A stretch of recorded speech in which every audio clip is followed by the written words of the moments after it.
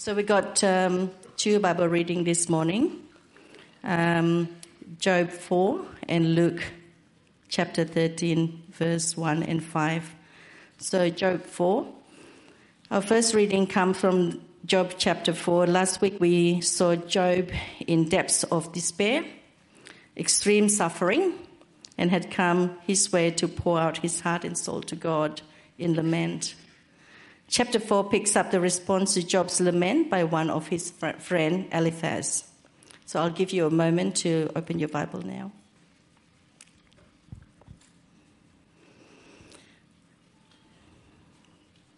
Then Eliphaz, the Temanite, replied, "If someone ventures a word with you, will you be impatient? But who can keep speaking? Think how you have instructed many, how you can have strengthened feeble hands. Your words have supported those who stumbled. You have strengthened faltering knees. But now troubles come to you, and you are discouraged. It strikes you, and you are dismayed. Should not your piety be your confidence, and your blameless ways your hope? Consider now, who being innocent has ever perished? Where were the upright ever destroyed? As I have observed, those who peril evil and those who sow trouble reap it.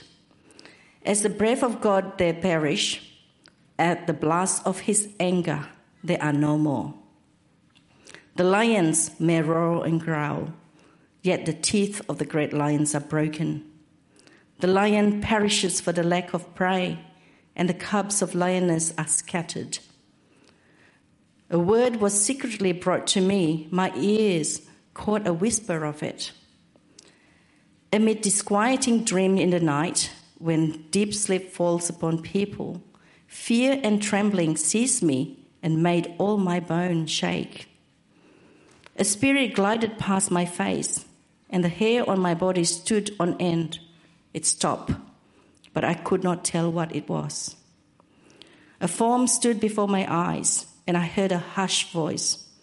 Can a mortal be more righteous than God? Can even a strong man be more pure than his maker?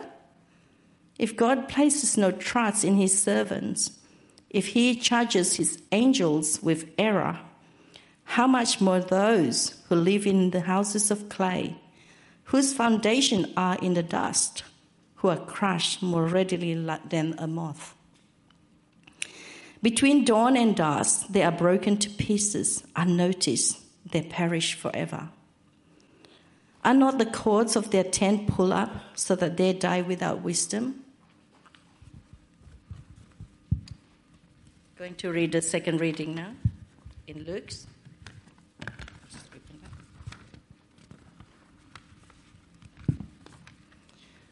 Luke chapter 13, verse 1 to 5. In our next reading comes from the Gospel of Luke here.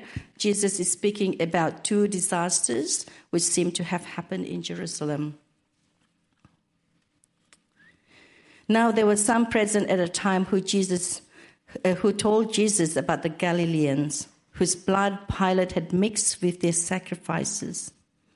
Jesus answered, "Do you think that these Galileans were more sinners than all other Galileans because they suffered this way? I tell you, no. But unless you repent, you too will all perish.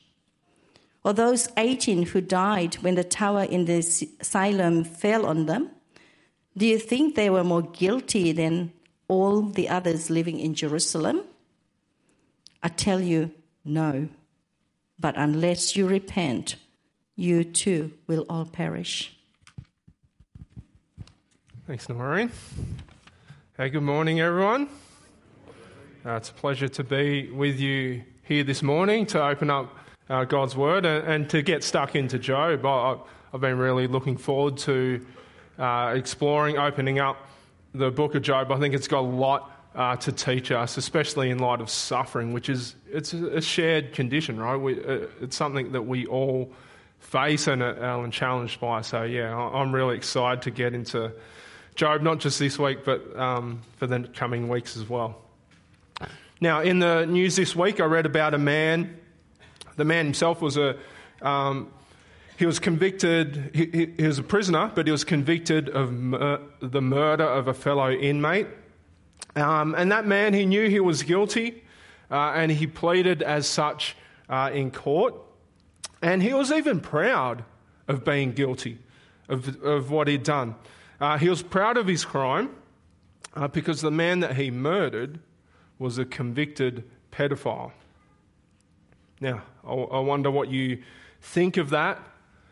I reckon most Australians would probably be okay with that sort of thing, thinking that that pedophile got what was coming to him. It's just the world catching up with him. You know, a bit of karma, getting what he deserved. Now, today we're thinking about the idea of God's justice and what that has to do with human suffering. As I said before, suffering, it's a universal experience, isn't it? Everyone suffers. Yes, some more than others, but in one way or another, we all suffer. It's great that we get to spend time in the book of Job wrestling with all the complexities of human suffering. You know, if we are the ones going through suffering, then how do we process it?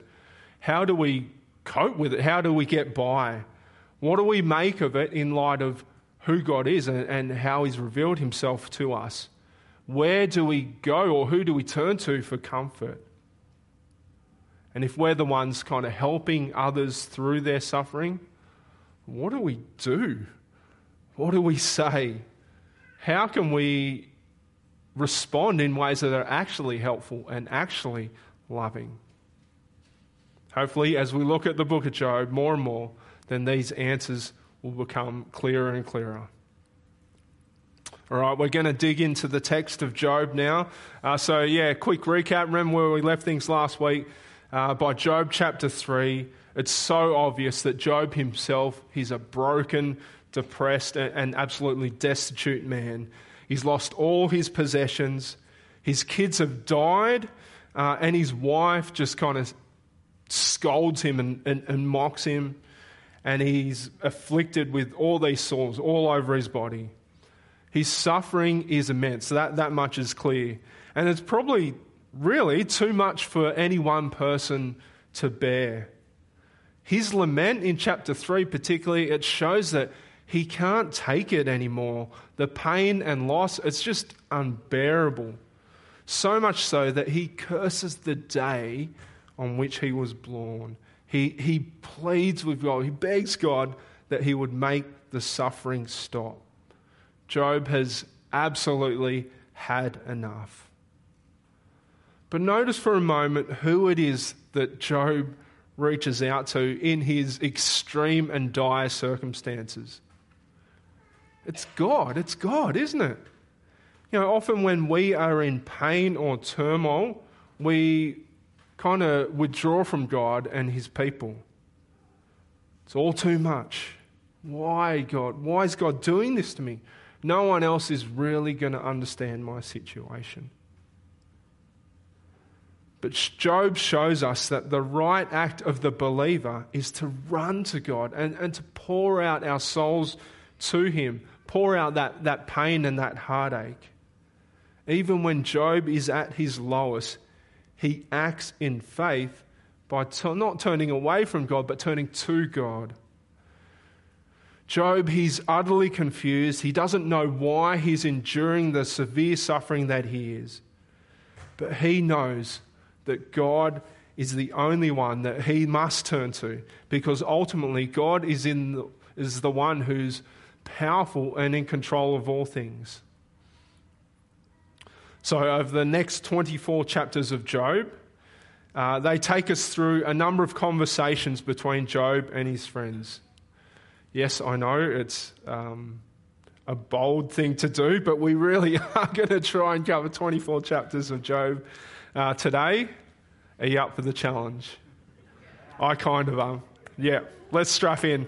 Let's dig into it. As I said before, chapters 4 to 27, Job, there's a number of conversations between Job and his three friends. So his three friends, Eliphaz, Bildad, Zophar, we've actually been introduced to them already in chapter 2. There we're told, so they've learned that Job is going through this suffering, and so they decide together to set out and to be with their friend so that they might comfort him. And for 7 days and 7 nights, they sit with him in silence, just in recognition of the terrible pain that Job is in. And when comforting someone in the midst of suffering, often silence is appropriate, isn't it? Because silence, it acknowledges the depth of the pain that the other person is going through, but it also signals to them that you're there for them, that you're by their side. But at some point, words will need to be spoken, because gentle, kind, and loving words will lift the perspective of the mourner. Kind words really can comfort and encourage and point to the all-loving God who is for us and with us.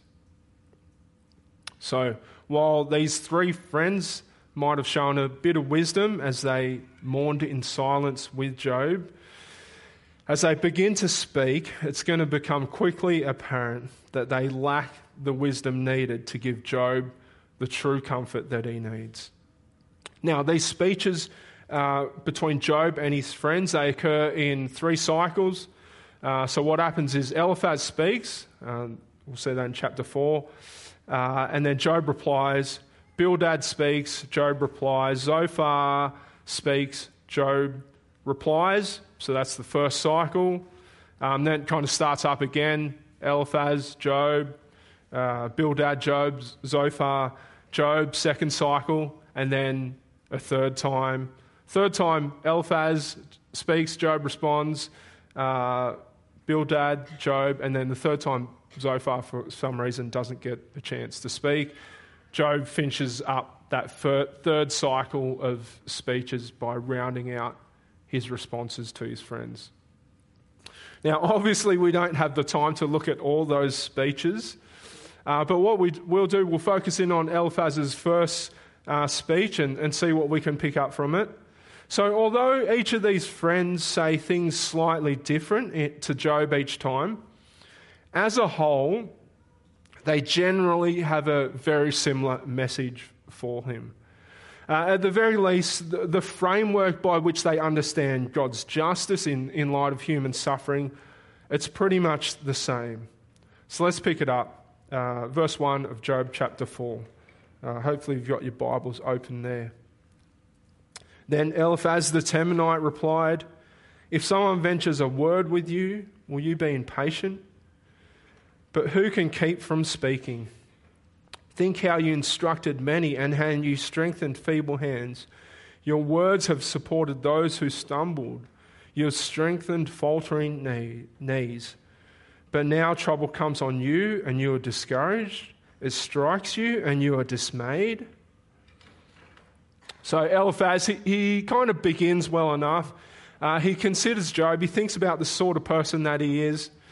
And he reflects that Job has been helpful to others in the past. He's aided others going through suffering. He's strengthened feeble hands. He's encouraged others in his words. But in verse 5, you kind of begin to sense a hint of jealousy on behalf of Eliphaz and his friends. Job, you've helped others in the past, but now that trouble kind of falls upon you, you can't hack it? Bit hypocritical of you, isn't it, Job?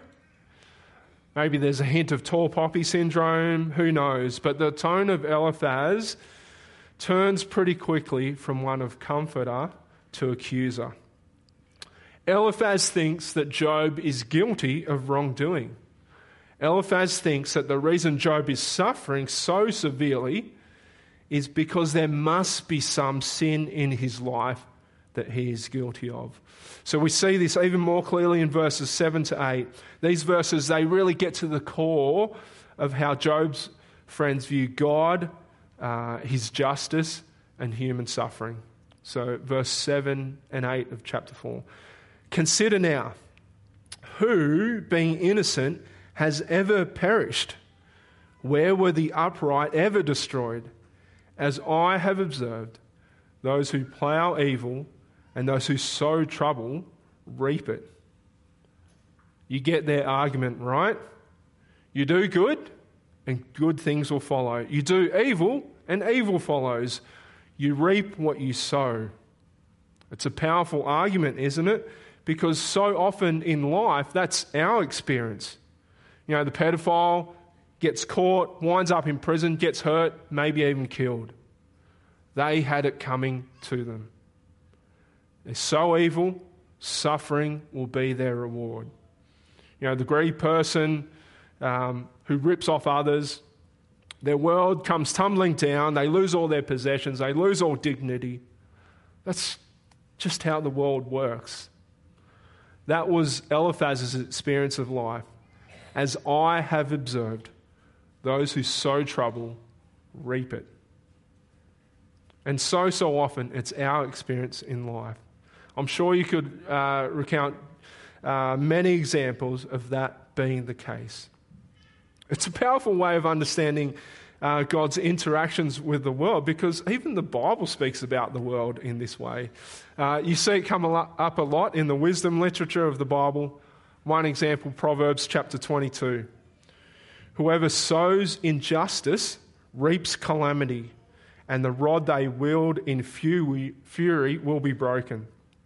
The generous will themselves be blessed, for they share their food with the poor. That's the lens, that's the framework by which Eliphaz views the world. And so when he sees Job's suffering in such a severe way, the logical conclusion then is that he must have done something wrong, deserving of the pain that he's going through. Eliphaz, he tells Job that his suffering is a result of discipline from the Lord. So chapter 5, verse 17. Blessed is the one whom God corrects. So do not despise the discipline of the Almighty.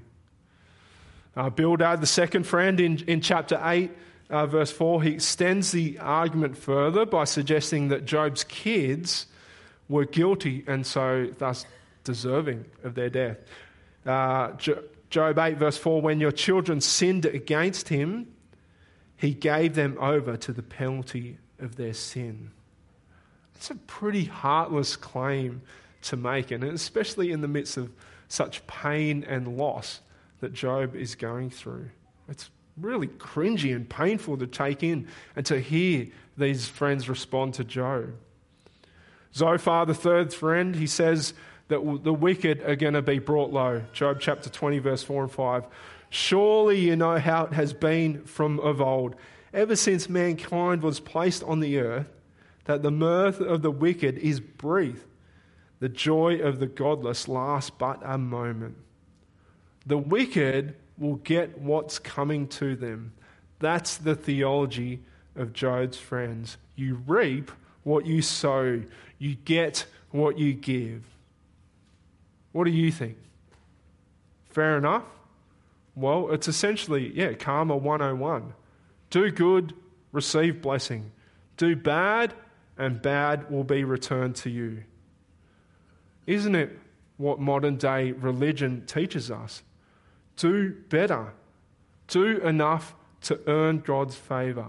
You know, how wonderful was it to hear kind of Shan describe, life before becoming Christian, that weight on her shoulder, never being able to be good enough, and how that weight was just lifted in Christ and because of his work. Another way you see that, the idea of reaping what you sow, it's the prosperity gospel, isn't it? Want to live a blessed life? Do good to others, and that good is going to be returned to you. Are you having a hard time? Are you going through suffering? Clearly, you lack faith in God. Have more faith. Whatever that means. Repent of your sins. Surely you must be suffering because of some hidden sin in your life. Job's friends think that he is suffering because he is guilty of sin. But what does Job think? Now, next week we're going to look into more detail about how Job responds to his friends, but it's enough now to notice that he completely disagrees with his friend's assessment. Job's claim is that he's innocent. He's examined his life and his attitude towards God, and he can find nothing in his life deserving of the sort of suffering that he's being asked to endure. Job's not too happy with his friends. So look at Job chapter 6, verse 29 to 30. Relent. Do not be unjust. Reconsider, for my integrity is at stake. Is there any wickedness on my lips? Can my mouth not discern malice? I'm innocent. I'm innocent. That is one of Job's repeated refrains. He's examined his life and he can find nothing deserving of the sort of punishment that he's going through. Of course, Job, he's not claiming to be perfect. He knows that he's a sinner, and he knows that God is the only one that can offer the forgiveness of sins. He says that thing in chapter 7. It's just that in this particular instance, he cannot make sense of his suffering. His friends claim that there is sin in his life that he needs to repent of, but Job is certain that he's innocent of wrongdoing. So it quickly becomes apparent to Job that his friends aren't going to be much help for him. At one point he calls them miserable comforters. And Job in chapter 19, he even imagines this kind of redeemer or mediator who might speak for him before God. But as he kind of considers that thought, then it dawns on him that who is there to mediate between him and God? Who is there to be an advocate but God himself? And so kind of disappointed with his friends, by the end, Job turns to God and demands a counsel with him, demanding answers for the unjust pain and suffering that he is enduring. Job wrestles with God. He's perplexed by God. He challenges God to come before him and give answers to the questions that he has. But in all his struggles, he does it as a God-fearer. He does it as a follower of God. Job is suffering so much, but in his broken and downcast state, he trusts God. He runs to God in faith, even as he struggles to make sense of all that's going on in his life. Job clearly disagrees with his friends. But what about God? What is God's assessment of Job? Probably the one that really matters. So remember that interaction that we had between God and Job in chapters 1 and 2. Satan, he'd been roaming the earth, and God summons him and says, "Hey, Satan, have you considered my servant Job? He's blameless and upright." That is God's assessment of Job from the outset. Blameless and upright. He's someone who fears God and shuns evil. It's clear to us as readers that Job's suffering is not a result of sin. And if we jump to the end of the book of Job, a similar theme emerges. So Job chapter 42, verse 7, kind of cheating here, going to the end. After the Lord had said these things to Job, he said to Eliphaz the Temanite, "I am angry with you and your two friends because you have not spoken the truth about me as my servant Job has." At the end of it all, God's assessment is that these three friends of Job's have misrepresented him and spoken falsely about him. And so because of that, God is angry at his friends. Job, on the other hand, is described as speaking truthfully about God. And this isn't surprising, really, because we know Job to be a blameless and upright person. Now, in the coming weeks, we're going to wrestle further with the idea and consider Job's interactions with God, where he really seems to push the boundaries of that relationship. But for now, it's enough for us to notice that at the bookends of Job, we get God's clear assessment concerning him. He is blameless and upright, a man who speaks truthfully of God. The three friends, Eliphaz, Bildad, and Zophar, have got it wrong when it comes to God and how his justice works. So where did they go wrong? What is lacking in these friends' understanding of God? Well, the first thing to say is that their notions of justice, it's just too simplistic. That kind of one-to-one correlation, cause and effect, reap what you sow. It works sometimes, but just because it works sometimes doesn't mean that it's the case every time. And if you comfort someone with that sort of a simplistic understanding of God's justice and human suffering, then it's going to be harmful and unloving.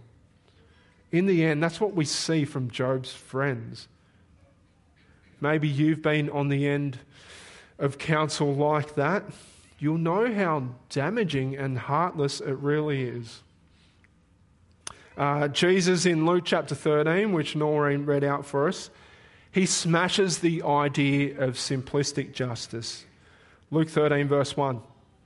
Now there was some present at that time who told Jesus about the Galileans whose blood Pilate had mixed with their sacrifices. Jesus answered, "Do you think that these Galileans were worse sinners than all the other Galileans because they suffered this way? I tell you no, but unless you repent, you too will all perish. Or those 18 who died when the Tower of Siloam fell on them? Do you think they were more guilty than all the others living in Jerusalem? I tell you no, but unless you repent, you too will all perish." Jesus here speaks about two tragedies that seem to have occurred in Jerusalem. On the first occasion, some Galileans had come to Jerusalem to worship God by offering sacrifices at the temple.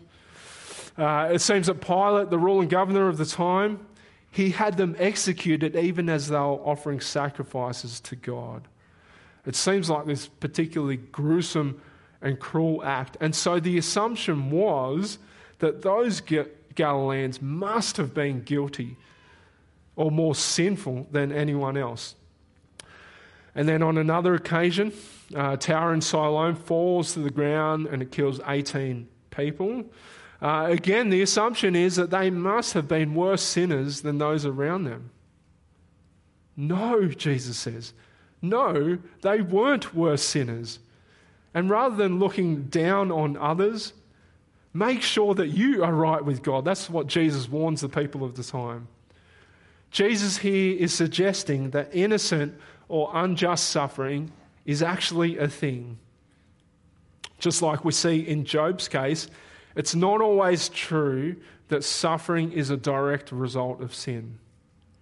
Now, sometimes we do suffer because of our sin. We ought to examine our lives and see if there's anything in it that needs repenting of. That's something we should do anytime, whether in good or bad times. Sometimes we do suffer because we are being disciplined as God's children. Hebrews 12 draws that out. But other times we might suffer innocently. And that can be a hard thing, especially if the reason for that suffering is not revealed to us. But there is comfort in that, is there not? Because unjust suffering, it reminds us that not all is right with this world. It reminds us that things are broken and need fixing. Unjust suffering shows us that God's ways are not simplistic but are complex. But in that complexity, God is big enough to maintain his justice and his holiness. But ultimately, does not unjust suffering remind us of Jesus, the truly innocent one? Jesus who bore the wrath of God even when he was innocent of wrongdoing. Jesus who was tempted and suffered more than anyone and yet was without sin. Jesus whom the Father loves and is pleased with and yet was crushed for our rebellion. 2 Corinthians 5:21, God made him who had no sin to be sin for us, so that in him we might become the righteousness of God. Christ suffered innocently for us so that we could be made right with God. We actually need innocent suffering to be a thing, because without it, we'd be struck down in an instant. But Christ shed his innocent blood for us so that we, the guilty, might receive mercy and grace. All right, what else is wrong with the friends? Well, their tone and manner of trying to comfort Job, it just sucks. There's no sympathy in their words. They're simply armed with their supposed knowledge, and they go straight at Job. There's no sympathy or any recognition of the pain that Job is going through beyond that kind of week of silence where they sit with him. So in the beginning, they kind of do okay, but as they engage Job in conversation, they refuse to listen to him. They lack any sympathy. They've got these theories on suffering, but they don't really understand suffering. They're dishonest, and then they jump to conclusions that fit their framework rather than listening well and engaging with Job. It's actually a great privilege to be in the place of a friend, of a comforter, helping someone through suffering. Now, it's not easy. It takes wisdom, knowing what to say, when to say it, how to say it. But we must take those opportunities to comfort others, because God wants us to love our brothers and sisters and to bear one another's burdens.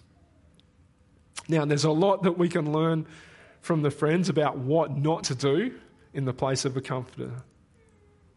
Other things that the friends are lacking is that there's just no spiritual dimension within their framework. They talk about God as though he's this kind of distant, far off being. That's their understanding of God. For us, what's one of the first things that we would do when we hear about our brothers and sisters suffering? What's one of the first things that we would do? Yeah, obviously, we would pray for them, right? Without a question, really. Isn't it telling that these supposed friends of Job, they never seem to pray to God on his behalf? In their framework, there's no recognition of a personal God, and there's no recognition of Satan kind of actively scheming behind the scenes with evil intent. Another thing that the friends lack are any notions of waiting. Everything must be now. The wicked ought to be punished immediately. The righteous ought to be blessed now. But God doesn't promise those things.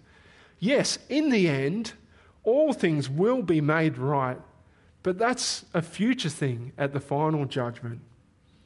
In the meantime, as followers, we need to keep watch and wait with patient endurance. All right, what about us? What can we take away from these passages in Job? Well, when we're the ones who are suffering, cling to God. Cry out to him. Wrestle with him.